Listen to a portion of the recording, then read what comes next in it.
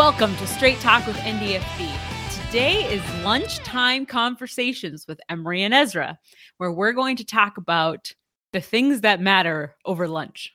It's 1:20 right now, but we're still on daylight savings time, so we'll call it lunch conversations. Well, let's first start out by talking about what did you have for lunch? Hamburger. Oh, me too.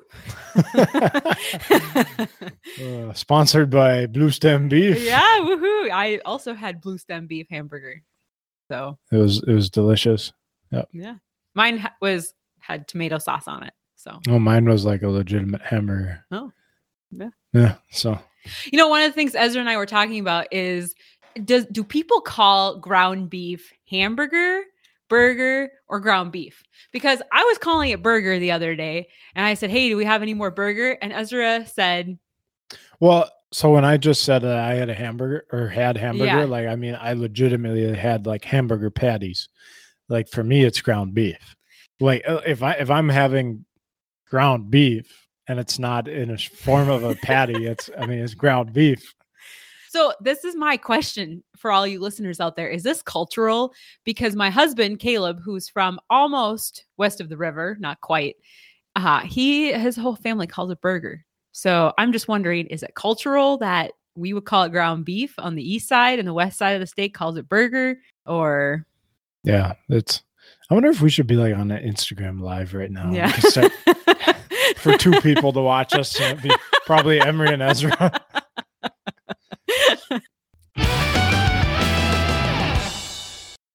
Ezra, today I was thinking about time management because we're kind of insane. Because we scheduled this podcast for 1:00 and you showed up at 1:10. Yeah. I was thinking about time management too. Funny.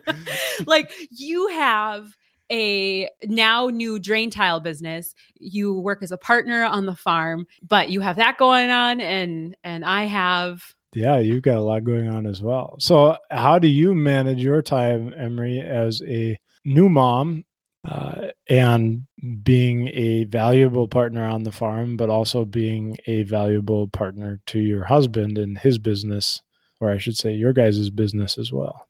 Well, I'm still figuring that out. I think that is the biggest challenge, is just having enough time. I think when you're young is the time when you have energy to do this stuff. Because sometimes I get kind of discouraged. I wake up in the morning, I'm really tired. I'm like, man, but then you got to think, the decisions that I make today is kind of the way I'm going to be when I'm like 50, and the things that you decide to invest, that's kind of what's encouraged me. Like the things that I choose to do right now and today will kind of set the pace for what I do with my life. So now is the time to really, jump in and do stuff. And so obviously when you're tackling so much stuff, the question is time management. And I think making time, well, let me ask you the same question. How do you manage your time? I don't multitask very well, and I'm kind of a dreamer in a sense, or I get on one task and that's all I can focus on. And if somebody calls me and says, "Hey, I got this great idea," then I'm thinking about that, and then I got distracted from it. So I don't multitask at all. So I have to figure out in my life to create a schedule. I hate schedules, by the way. I don't like structure. I like chaos. I like creating chaos. But I'm finding that I need more structure. I need a schedule, to be able to manage everything. One thing to kind of go back a little bit to the time management, one thing that I have found, so obviously having a son and right now he goes everywhere I go, we're doing things together. And so that really can create a chaotic day. And so all of this stuff is going on all the time and it can be kind of chaotic. But one thing that I have found that has really helped with the time management or the time organization is something called an Everbook. And it's an Everbook. It's called that. It's taken from somebody else. I'll link that below. But it is this basically this piece of leather that's really cool. It's got our cattle brand on it, and inside of it is all of these pieces of paper that are folded in half as folders. And so I have my Farm Bureau folder, and I have my Blue Stem Beef folder, and I have my ranch folder, and I have my DA Farms folder, and then I even have a folder called Ezra's Stuff. And, and I have all of this stuff folded. I have it all folded. I just tear off a page and I stick it in there and I pull it out. And what it does is it really helps me organize my thoughts, because I used to just run around with a notebook and then I would have to be a crazy person pulling up pages. But now what I do is I can be like, okay, I got a call for the Farm Bureau. I'll just pull up my Farm Bureau file. And I think that for me, who really struggles with time management, that has been probably the biggest game changer, is doing that, because what I have found is that there's order in the midst of chaos. And that's been really, really cool. So what's one tool that you have found? I mean, I think, technology's been a big one. I've started utilizing Zoom meetings a fair amount. Not that I enjoy them, but a lot of times I find somebody will want to meet on something. And this isn't necessarily with my customers, but just general business relationships and things like that. So I found technology to be really helpful. And just using a calendar. I had a guy call me if we scheduled the meeting on Wednesday or whatever. And, I just put in my calendar. I'll probably space that out for a short amount of time, but then I'll get a reminder at 8 a.m. in the morning. Hey, you have this meeting at this time. Okay, good. So then I can structure my day around that. I could work in the shop for 2 hours and then go have this meeting and then come back, or whatever that is. I mean, I think also one thing that I really stress, well, a lot of people I talk to, but it's kind of a farm. We would almost call it a core value, but it's really just not working on Sunday. I think there's a never ending chaos of that's life. Yeah. And if you don't take a day to slow down and say, yeah, I could be working on my computer right now because I'm just sitting on my couch with my family. I struggled with that yesterday, but it was if you take Sunday off, it's only one day a week. If you do it 52 times a year, you'll be amazed, I personally believe, and how much more you can get done, whether it's for religious reasons or just to get a break. Take Sunday off. Don't work on Sunday. So this is really interesting, because there was it Russia?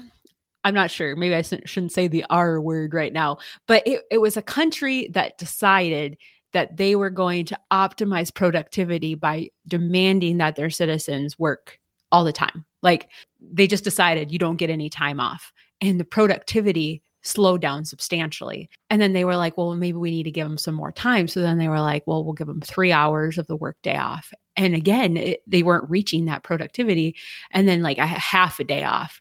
But what they found was the one whole day off was the thing that gave them the optimal productivity throughout the week. They got better results. They got more stuff done. I just thought that was really interesting, that ingrained in us is the need to just rest a day.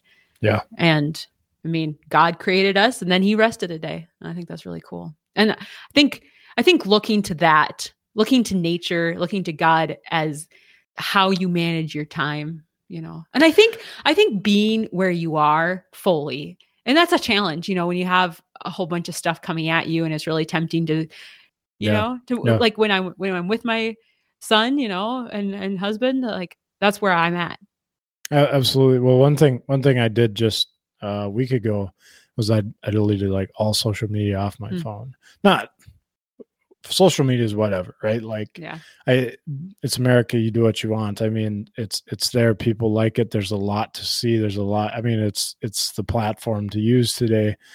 But I just, I was looking at my screen time and I was just there's probably an hour a day or 50 minutes a day consistently of just scrolling on Instagram or things like that. And I'm like, that's not productive. That is not accomplishing anything. That's me sitting on the toilet looking at my phone, or, not getting out of bed in the morning because I got caught up checking emails and then scrolling Instagram. And then I stay in bed an extra hour. And so I just deleted it all. And I mean, I don't miss it one little bit. I've got this business suite thing, phone app deal, whatever it is, that I can still see what's going on all my social media platforms. And if somebody messages me, then I can see that. But I mean, just the mindless scrolling, those algorithms, they get you hooked. And I don't like that. There's a really interesting movie. I think Netflix of all things put it out. Do you remember what it's called? Like Network or something? Networking? No, I don't know what you're talking about. I watched it with Caleb, and it was basically all of these people that used to work for all the big social media, like I don't know if Instagram was on there, but like Pinterest and Facebook. And there were all these ex-employees that were on this documentary saying, during our meetings, were like, how do we get people to spend more time on our platforms? Because they realized that time is money. So if they can take people's time, then they can be so much more profitable. So what they're trying to do is they're trying to control your time, and they can actually. That's what TikTok is. I mean, yeah. Like I downloaded TikTok once, and I think I wound up scrolling for like an hour straight one time, and I'm insane. Like, just watching people hit hammers on vehicles and do, I'm just like, this is the dumbest thing ever, but it's so true. The other thing your phone has that I recently discovered, at least if you have an iPhone, I'm sure other phones have this, but they have you can schedule an automated silenced time where you can set. So for me personally, I found from 6 to 8, in the morning or at night? 6 to 8 in the morning. Okay. I really struggled with getting notifications on my phone, whether it's somebody talking about what to do today or calling me or that just that those conversations. This was on a Sunday. This is why you should not work on Sunday. Those conversations I was having from 6 to 8, or those emails I was reading, or whatever I was doing from that time frame, was causing me to miss workouts, was causing me to not eat breakfast, was causing me to not get my daughter out of bed and spend some time with her before I leave. And I would get on the phone and I would talk for like a half hour, and I would be like, I'm still at home. I could have been at work a half hour ago and then had this conversation. Like this conversation didn't need to happen until 8.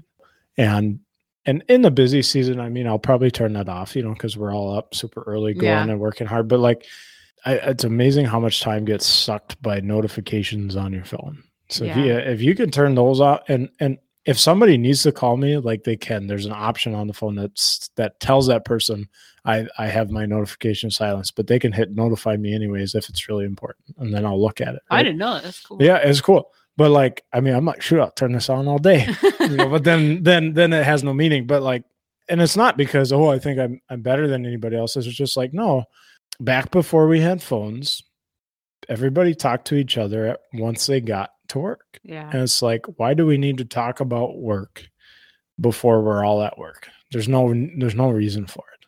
Yeah. Or if we're not that organized to have a discussion the day before, then maybe we should be more organized. You know what I mean? I think time is the biggest thing. And that is what, at the end of your life, our grandpa just passed away this last year. And so I've been thinking a lot about this, but at the end of your life, you can really tell where you put your time, and it shows up. Like whether, I think the people that you take time for now, like your kids and your family, like when everything else is gone and you're dying, the things that you spent time on are the things that will be there, and I much sooner have family there instead of some Instagram algorithm to comfort me in my last days. Anyway. Well, that's been awesome. Ezra, thanks for the lunchtime conversation. And we'll fine tune this as time goes on. I think this will become more regular. Maybe it'll be a little shorter, just a little quick discussion that we want to do, and we want everybody's feedback on. Yeah, if anyone has topics, like maybe we could set up on Instagram a way to do comment or questions and things like that, or whatever that would be. I think. And if you want to join us for lunchtime conversations with Emery and Ezra, shoot us a message on Instagram. Yeah, absolutely. Or my anybody email would be welcome. Yeah, on for lunchtime conversations. Yeah, we just have to all coordinate our meals. So, well, isn't the whole point of the lunchtime conversation? Because it's a lunchtime conversation, we probably should eat while we do it. Yeah. I don't want to listen to Ezra eat in my ear, but I grew up listening to that. Just inhale my ground beef.